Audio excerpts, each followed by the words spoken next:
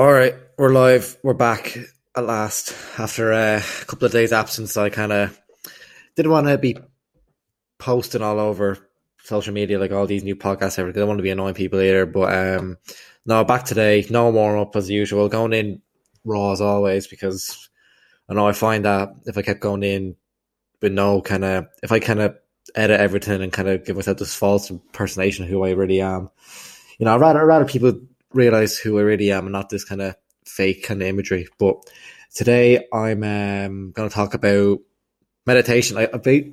Essentially, it's a topic I want to talk about and familiarize myself for a long time, but I didn't want to get into it too much because it's a fairly expansive subject. But if you look back at the start of my first page, you can see that, or not my second page, you can see that I've touched up on it before. I didn't really write a whole lot on it because on Instagram doesn't really let you write a whole lot. But other than that, I have touched on it before. But I'm going to go into the whole science behind it, and the whole why I do it and everything today. But apart from me trying to tell you why I do it and why you should do it and what I've got from it and what the science has said about it, like there's a study that Tim Ferriss said that in one of his interviews that 80% or over 80% of performers that he interviewed had like some sort of meditative practice. And like, I don't know, I always thought when I was younger, I always thought meditation was kind of, I never really gave it much thought aside from something that like Buddhist monks or hippies did, like singing and like did like noise like and all that kind of like what I don't know. I didn't really like, think much of it, but it was only as I got older into my late teens and early 20s and that I discovered meditation for myself. And like since it's becoming more noticed and popular, I've looked into the science that backs up the limitless advantages of meditation, and like these include reducing stress, reducing high blood pressure, improving your immune system, decreasing anxiety and depression, improves pain tolerance and concentration, and improves your age-related cognitive disease, so many more. Like, just for example, like somebody who's like really hyper and struggles to concentrate, like that would be like, that is me. I can be hyper once I get going, but meditation, like it changes like the way your brain functions on a day-to-day basis. So like even if you listen to this and don't meditate, I'm not telling you to not meditate, by the way, I'm just kind of getting my point across, but hopefully you can get more of an understanding of why people do it. But it is, in my opinion, worth trying and worth doing. Like, it's like, what can I compare it to? It's like going to the gym, for example. Like, for instance, you can't go just once and expect to see significant progressions instantly. Likewise, you can't go for a week and expect to get results. It's something you do over a period of weeks, period of months, or even period of years, like that eventually you achieve these marginal gains. They're better known as doing the 1% better, which I kind of always talk about. But before you know it, like when you meditate for like 2 or 3 months, even like 6 months, like you realize that you've come such a long way from where you once started.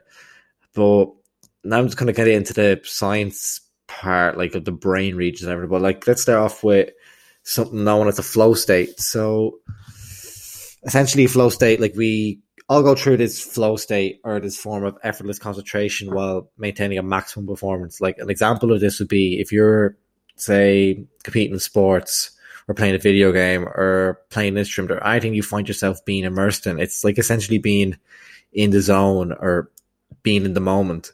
But a state where your body and mind is challenged and you're working towards a goal, like when you're sufficiently challenged, you lose yourself in the objective at hand and time seems to like fly by and you could be enjoying yourself. You really feel good and you could possibly be rewarding. But like I like anything, like you also lose any sort of external extraction and you're just being immersed in the tasks where there's an output of a high focus and high performance. So essentially it's been shown that people who meditate get into this flow state much easier. And if you are an experienced meditator, you achieve this much quicker than people who don't. And you are also less prone to zoning out from the task at hand. Like there's a voice inside our heads basically, which is, I don't mean obviously like people with schizophrenia or, anything like that, but more so like the little voice that you hear, like when you're making a mental note of something or looking at someone down the street, or if you're looking yourself in the mirror thinking, oh, I look like this or look like that today. It's just like them kind of little voices inside our head. But we basically, all of us humans have this internal narrative inside our voice or inside our heads. Excuse me. And like we were able to question like that's the thing about us, like we're able to question our own thoughts. Like I've definitely mentioned this before on one of my other Instagram account. But I read this book, The Power of Now by Eckhart Tolle, and I think I read it maybe 2 months, 3 months, 4 months. I don't know. It was a while ago anyway. I think it was about maybe 3 months ago. And it discusses the internal narrative. And at the start of the book, he goes into like that he's depressed and miserable, and he goes, "Why do I feel like this?" And he had a bit of a light bulb moment or an epiphany where he came to the realization that the ability to question his thoughts and the ability to question the way he is thinking suggested there's two rather than one inside of your head. Like, rather than just being your brain and that's it. Like, we also have this consciousness or ability to question your brain and what your thinking mind is doing. But I'm not like trying to jump down this spiritual hole or anything like that, but that's just how the art tackled it. But like, if I'm getting to the science side of it now, like modern science is shown in the narrative and could potentially come from something known as the default mode network. And these regions of the brain, like the default mode network, is the regions that are active when we are not focusing on anything, such as if we were bored, procrastinating, scrolling through social media, daydreaming, like, which is essentially the opposite of a flow state.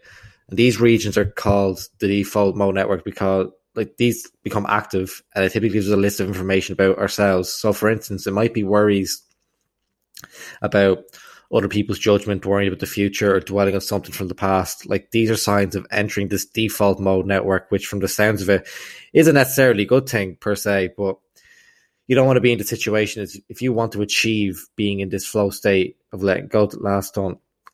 Ugh. Sorry, Jesus.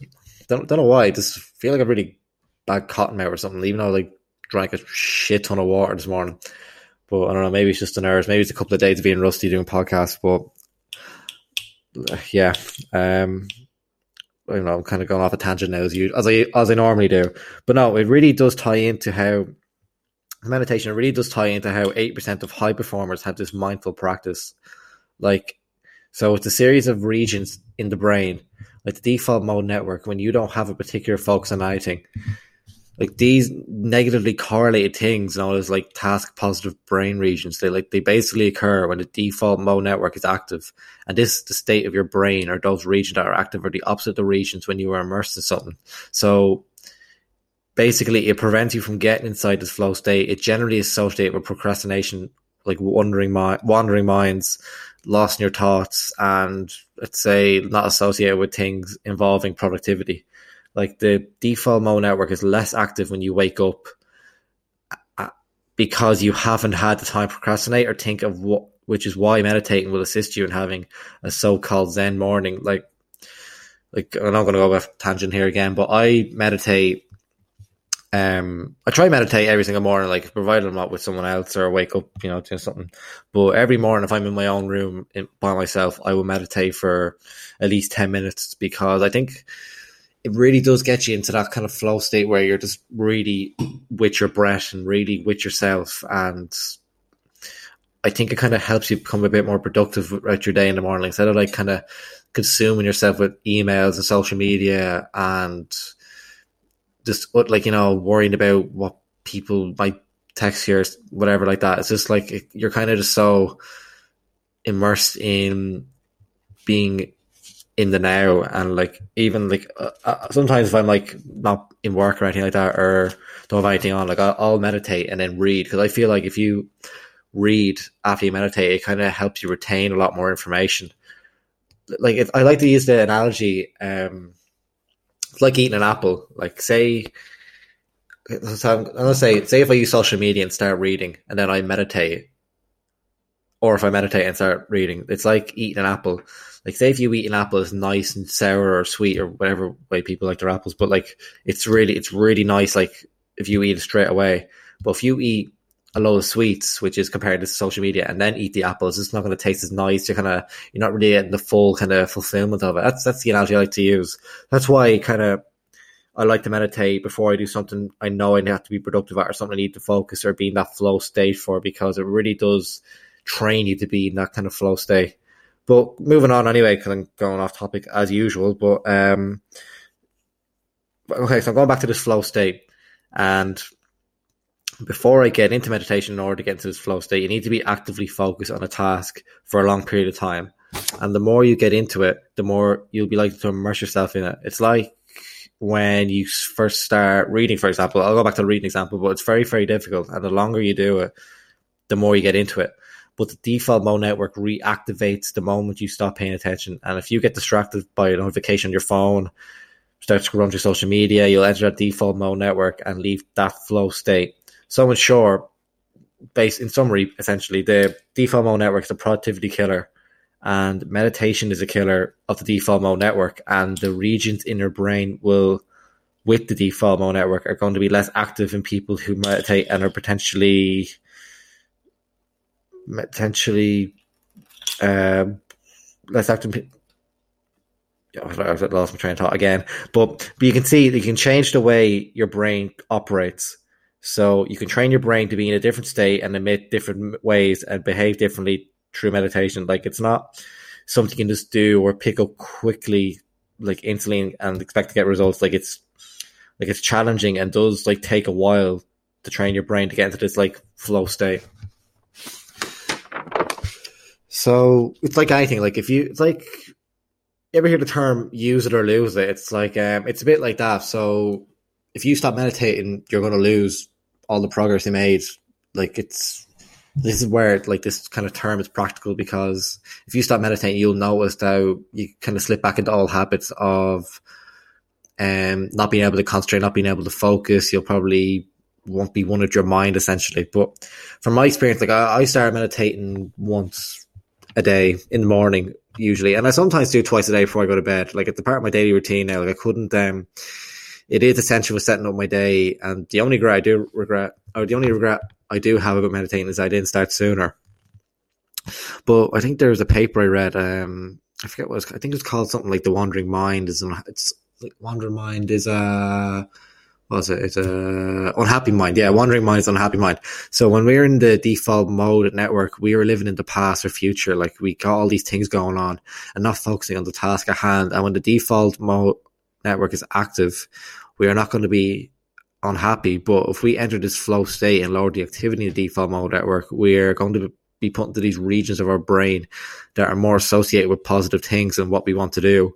And if you're in a more positive place mentally, then you're more likely to succeed and achieve more things in your life, and you're going to do better. And it's going to further snowball. It's going to create a snowball effect of doing well in your life. So overall, meditation lowers activity in the default mode network, and you can cause long-term changes in your brain by meditating, which is why we do it. Like, the way I see meditation is it's a form of Sahara. It's basically like PEDs or roids for your brain. Like, if you can change the way your brain and your mind functions through nothing, you can enhance your life. And the fact that this isn't taught at schools or amongst society is a bit mind-boggling to me, because it's very, very, very underlooked, in my opinion. But it reforms the enhancer in the way that you're able to concentrate more. Like, it does numerous things for both physiological, like your physical and mental and emotional state, and it helps you become a less reactive person and so on. Like, these are many benefits. Like, it's been backed by science and real studies, and which is why some people of high performance do some sort of meditative practice. Like, it also commonly involves like using the breath. Like, the breath is the main focus when you're meditating. Like, it's not really so much about sitting there in a big circle, ignoring your thoughts and stopping your mind from thinking. Like, the common misconception for meditation is that you are emptying your mind, and it's more so being accepting and observing your thoughts and emotions. Like, you, in conclusion, observe your thoughts, don't judge them, and don't try pushing them away or get rid of them. Like, it's impossible to clear your mind. Like stop. Like, for example, stop for a second. Like, pause this podcast and try not to think about anything at all. Just pause right now.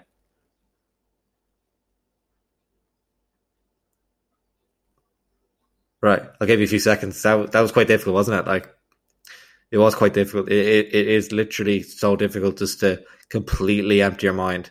But what I'm trying to prove here is that if you try to sit there in silence and not think of anything, like, your default mode network will fire up, because you're untrained, basically. Like, you will begin to think in a way where your head is like, don't think, don't think, don't think. And then you'll always have this internal narrative, wherever it is. You'll always find it very, very difficult, unless you are an enlightened individual or a very experienced meditator, to drop this clearing your mind kind of jazz or whatever. But this is all associated with the default mode, or the DFMN, as I was talking about earlier. So what meditation does is it allows you to be aware that you're distracted by your thoughts, and allows you to be more focused, and helps you get into the state where you can actually observe your thoughts, emotions, or feelings. Like, you're able to concentrate more and able to focus on the task at hand and be more goal orientated and not having all these distractions and other things. And another benefit of meditation, it improves your ability of awareness and attention, as it basically conditions your brain. And like, every day we are bombarded with things and information, such as social media, as these platforms want your attention. Like, it's toxic for concentration, it's toxic for productivity, and like all around me there's so many distractions. Like, and like, I've books, I've my laptop, I've notes about food, I've just everything, like, and then throw social media into the pot. Like, we have this constant input of sensory data constantly coming in, which ultimately is the reason why we have short attention spans. Like, our attention spans are fucked compared to like people from years ago. We have so many distractions now. I think there's a study, I remember being told this before, I think, what was it, back in the day, people were able, or older people or something like that, they were able to keep their attention much longer than, I think it was like a minute longer. Like, I think it was like 50 seconds or something like that for older people. And then it was like, for us, like this generation, like 20 odd seconds. Like, it just shows how much like our phone just influences our way of thinking and living. But take this for example, like, say we're working on a college project or a work project or whatever it is, and a notification appears on your phone. Then this will probably make you go on your phone and like create a domino effect, which occurs by scrolling through and doing other things, which then activate your default mode network. So in this day and age, we are conditioned to have incredibly shit attention spans and not being able to concentrate on the task at hand, which is kind of, I know it's not really much to do with meditation, but I personally turn off notifications on my phone if I'm like busy or if I need to concentrate on something. I like to turn off notifications, so I'm not grasping to look at my phone. Like, I'm not like, oh, someone's texting me, I need to go on it straight away. Like, I kind of like to turn off notifications so I don't really see anything and kind of just focus on the task at hand. But moving back on to meditation again, so we want to be able to develop or cultivate this ability to get into this flow state and suppress our ability of being this default mode network all the time. And that's where meditation comes into play. Like, essentially, meditation and mindfulness come in hand. Like, mindfulness isn't so much about thinking of other people, but it's more about paying attention in a particular way, or being in the present and not judging the way you feel and not judging other people. Like, by closing your eyes and taking deep breaths, you are concentrating on your thoughts, which being the breath, and you're more concentrating on some raw sensory data. And it doesn't have to be in the breath, but it's normally how most meditation starts, and focusing on this one thing.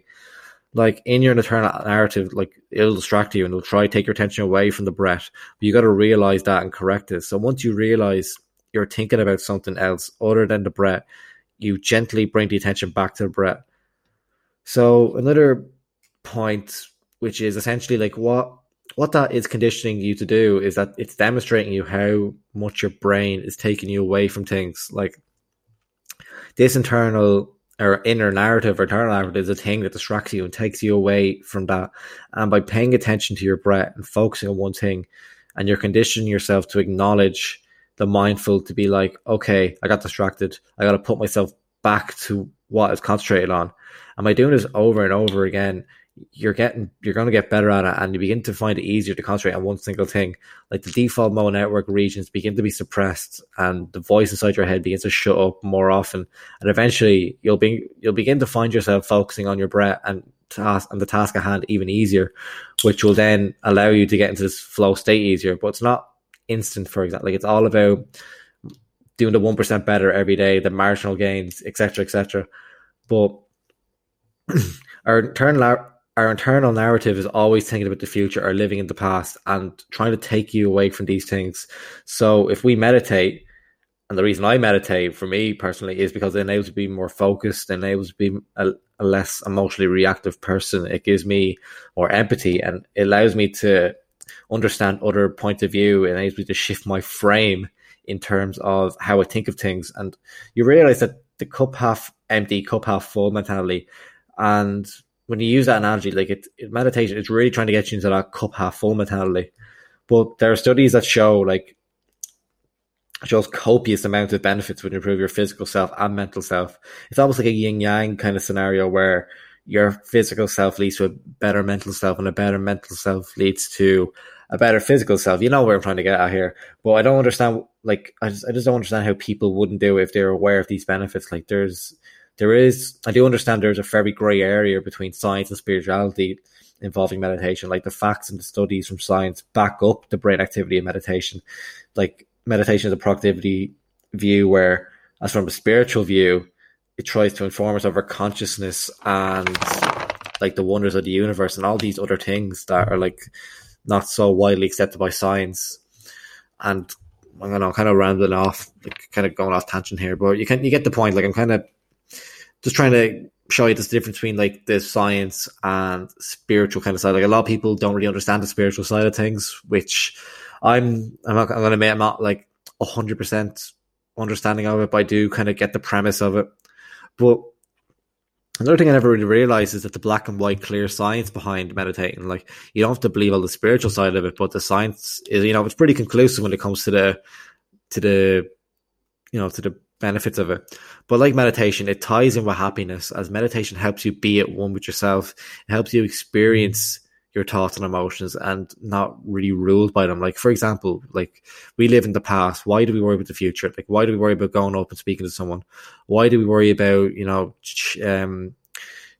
chatting up a girl or a lad, like, or getting a number? Like, how things could possibly go wrong and other things. Like, it's because we take our past experiences and the worst things that could or have happened to us. Like, our internal narrator takes these things and applies them to the future. And at the end of the day, it's like a preservation mechanism.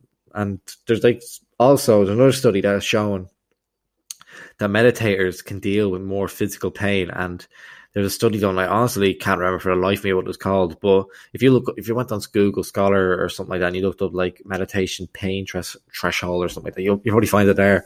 But it's where a scientist got some sort of a heated element, I think it was, with experienced meditators and people who didn't meditate at all. And this element got heated up, which caused pain. And the scientists took a reading, at which point the people couldn't take it anymore. And the meditators weren't meditating, but more so in a day-to-day state.